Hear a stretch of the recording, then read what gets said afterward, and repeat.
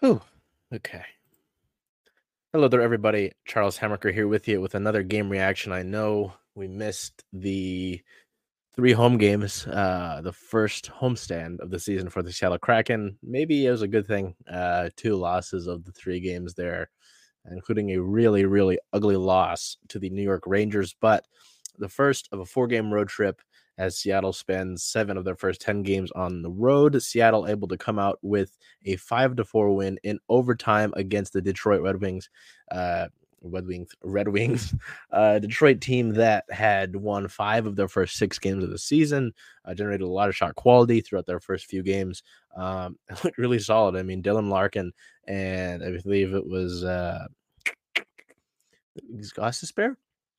The point being, Detroit had 2 of the top 3-point scorers in all of the NHL coming into this game, and they made their presence felt as well, but Seattle ultimately puts together a good second period, a good third period to tie things up, and then Jordan Eberle gets the game winner in overtime. He gets one of our 2 player of the game nods, a goal and an assist for Ebbs there, including obviously the game-winning goal in overtime. As you know, it was the final, I believe it was under 30 seconds. On one end of the ice, Lucas Raymond hits the post, hits the near post as Joey Decord was in net for Seattle. We'll get to him in a second. Seattle's able to come right back on the other end of the ice. Vince Dunn, Jared McCann, Jordan Eberle. Vince Dunn gets taken down in the corner. He keeps his guy on down there with him so that it's just 2-on-2. And then Jared McCann is able to find Jordan Eberle out with space around him to make the easy shot to beat Ville Husso and give Seattle the full 2 points and not just the 1 point that they would get from overtime there. So nice to get that second win. Seattle really, I mean, Detroit fans were upset in this game, and there was maybe a call, maybe one call that they didn't get. Otherwise, it was a really physical, frustrating game for Seattle. They gave up, I believe it was 6 penalties. We'll get to that in a second, but able to deal with that, get the overtime win. Eberle gets one of the 2. The second one being Jaden Schwartz. Schwartz, affectionately nicknamed Sweatsuit Dad, Schwartzy, Cha-Cha, in the Kraken locker room for some reason. 2 goals in this one. Was on hat trick watch for most of the game. Scored the first goal of the game for Seattle. Got another power play goal in this one. So nice to see that one. It's his 3rd power play goal of the year, followed by an even strength score off the rush later in that same period. So nice to see that. It was pretty wild second period because Seattle and Detroit were tied in that second period, and then in the last few minutes, the Kraken are able to add 2 goals onto that. So that's nice. It was good to see that. Good to see that pushback. Good to see the Kraken build off of that Carolina game just a few efforts ago. They've got 4 goal scorers in this one tonight. Obviously, we talked about Schwartz. We talked about Eberle. Jared McCann had the game-tying goal in the dying moments of the third period after all of the momentum seemed to be going in favor of the Red Wings. And then Ty Cartier got a goal as well. He was able to tack on there. So nice for him to get that. Got a breakaway. Brian Dumoulin sent it right up the ice. Cartier got in behind. Was able to beat Husso. Really nice effort there. So Joey Decord had a tough game. I would pin maybe one of the goals on him, truly. Dylan Larkin on the power play was wide open. Just kind of beat him. It was tough because Joey was trying to get from one of his pipes to the other, was too slow on that. His glove hand wasn't fully prepared, and it was just beat cleanly. Excuse me. If you look at the other goals in this one, Detroit got 3 power play goals in that, and we'll get to special teams in a minute, but so many of those other goals, he was just kind of left out to dry. The first one of the game that Detroit got was on a tip in with traffic out in front, and he couldn't hardly see anything. So I don't put much of that. I don't put much stock into that. So not the best win of the season for him. Obviously had the other one, not the best effort for Joey, but still, again, I wouldn't take too much stock in that, and I would only really blame him for the one. Looking at the special teams here, 2 for 5 on the power play is not bad. It's better than where Seattle was at the beginning of the year. Getting the 2 power play goals was nice. Jaden Schwartz getting another one.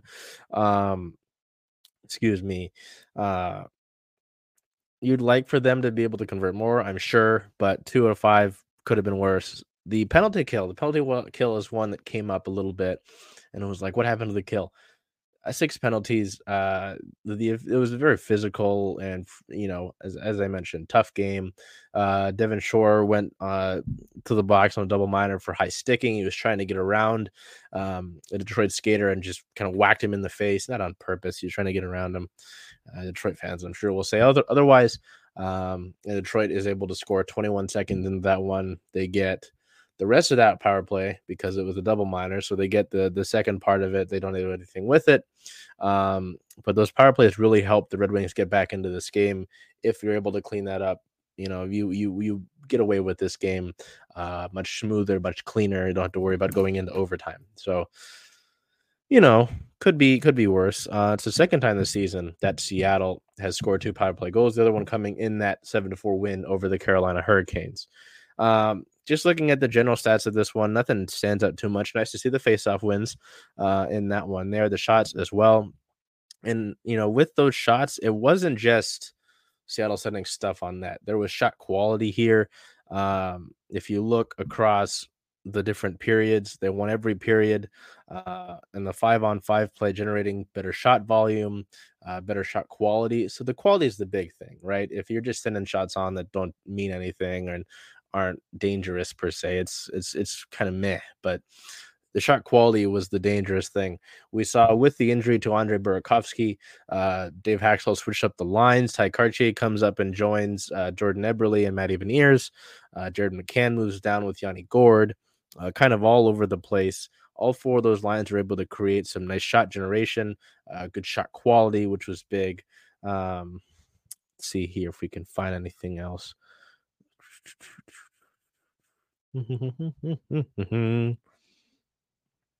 Yeah, to go back. No, we're not going to go back to that. But yeah, so they were winning their battles. The shot quality was there. And again, outside of the power play goals, Seattle was able to dampen a Detroit team that had been generating a lot of shot quality. So it was really good to see that effort there and a team with much more life, much more energy. On the game winning goal from Jordan Eberle, excuse me, it was Matty Beniers. Wait, no, on the game tying goal from Jared McCann. I apologize. Matty Beniers wins a board battle and is able to get the puck out to Jared McCann, who is left wide open because of the battles up in the corner where Beniers was. So big effort there. And Matty's had a tough go of things to begin the season. He really hasn't looked too great per se to begin the year. Just he had his second ever penalty called against him in this one, which is kind of funny. He was kind of getting blasted by Mo Sider, and the officials didn't call it. So, hasn't been producing points wise, and his other thing, he's been a solid defensive player in his time in the NHL that we've seen him, and he hasn't looked persist too much like that. Part of that was a frustrating effort in the Rangers game, and that whole game was frustrating. So you could chalk it up to that. But nice to see him win the board battles in there. So no, it was really solid to see. This was a really solid win to get those 37 of the 38 shots that Seattle got were on goal. Seattle had the better shot quality. They had the puck in the ozone, higher percentage wise than the Red Wings in terms of 5-on-5. So, you look at a lot of this better entry denial, better zone exit, better puck battle wins by twice as much than Detroit. So, a lot of quality here from Seattle, which is good to see. So you look at the last 2 of the 3. Again, I've talked about it in our articles, and I've talked about it a little bit throughout the course of this. That Rangers loss, ugly, really ugly. There was the whole light issue. Justin Schultz does score the first goal of the game, so Seattle gets on the board first, but the Rangers just kind of bullied Seattle from there on out, whether it was physically, whether it was shots. They just had their way. New York is a good team, but that Seattle side, there was no energy, there was no pushback, there was no fight back, except for weirdly after Jared McCann dropped the gloves with Vincent Trocheck for a hit on Brian Dumoulin, but a little bit much after that hit had happened. So that was just a really weird game. So it's encouraging to see this effort where Seattle goes into Detroit to begin a 4-game road trip, which isn't going to be easy because you go to Carolina next and then you play Florida and Tampa Bay, which again not going to be easy. Tampa Bay just beat Carolina, but you go into a Detroit team that starts the season off hot so far, generating good shot quality, look like a solid team, and you statistically dominate them and you come out with the win. So that's what you want. You know, you don't want to be on the other end of it where you should have won this game and it's a should have, not did. So nice to see that one. Again, they'll continue that road trip. It's not going to be easy. They're going to go on the road next in a few days to Carolina, battle the Hurricanes. The Hurricanes team that has lost 3 straight, starting with that loss to Seattle. They lost tonight. They had the whole NHL frozen frenzy thing where everybody in the league played today with staggered times. The Hurricanes team has a lot of talent on that roster. Andrei Svechnikov, sorry, just came back the other day, I think. So, I mean, they've got a lot of talent. And part of that big win that Seattle got over them was that Antti Ranta just did not look good to go in that game from the start. So it's not going to be an easy one for them. But if Seattle continues to show this energy, continues to be able to generate that shot quality against a Carolina team that's even still with getting some guys back not fully healthy, they should be able to get a win in this one. I don't like saying that, knock on the woods. But there are positives to take going into this game. So nice to see that. Got to see an effort. Got to see another strong effort, though. Got to make this matter. I talked about after the Carolina game in our article, wanting to build off of this and make sure this is a sticking point so you can move forward with this. Because in a little bit, next month, you get to the point where if you're in a deep hole, it's going to be like very historically hard, or it has been for other teams that have been in that situation, to turn things around and get to the playoffs. So, I should get you a puck drop. I'm sorry. That game will be on Root Sports if you're in the state of Washington. If you're national, ESPN Plus is where you're going. 4 p.m. Pacific time, puck drop for that one in Carolina against the Hurricanes. So I'm Charles Hammaker. We're trying to get this better here to where, we got it more laid out. We've got our different slides and such. To get the full story of the game out and just concise on this end so you can see things. So if you've got suggestions, feel free to let me know. We're working on that and just glad to be doing this, especially obviously when the team wins. It makes it all better. So until I see you next time, take care of yourselves, be well, do whatever you can to make today a great day.